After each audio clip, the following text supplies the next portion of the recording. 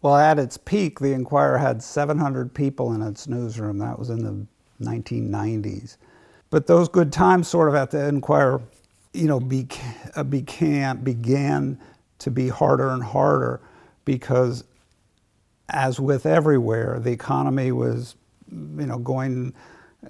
getting worse and worse, and that made things for the newspaper industry bad.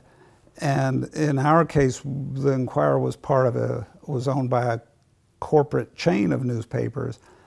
And shortly after 2000, that chain was bought out and absorbed by another chain. But, again, the staff got smaller and smaller, our resources got smaller and smaller, so it was the same old, saw. You got to do more with less. And then finally, the hedge fund people sold the paper to yet another group, the current local owners of the paper.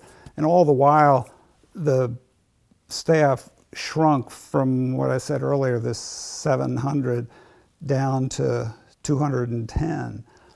And the paper moved from its glorious, huge newsroom at the paper's iconic White Tower that had been the home of the paper since 1925, and that moved into a third floor of a vacant department store building, in downtown, several blocks away in Philadelphia, so into much smaller quarters.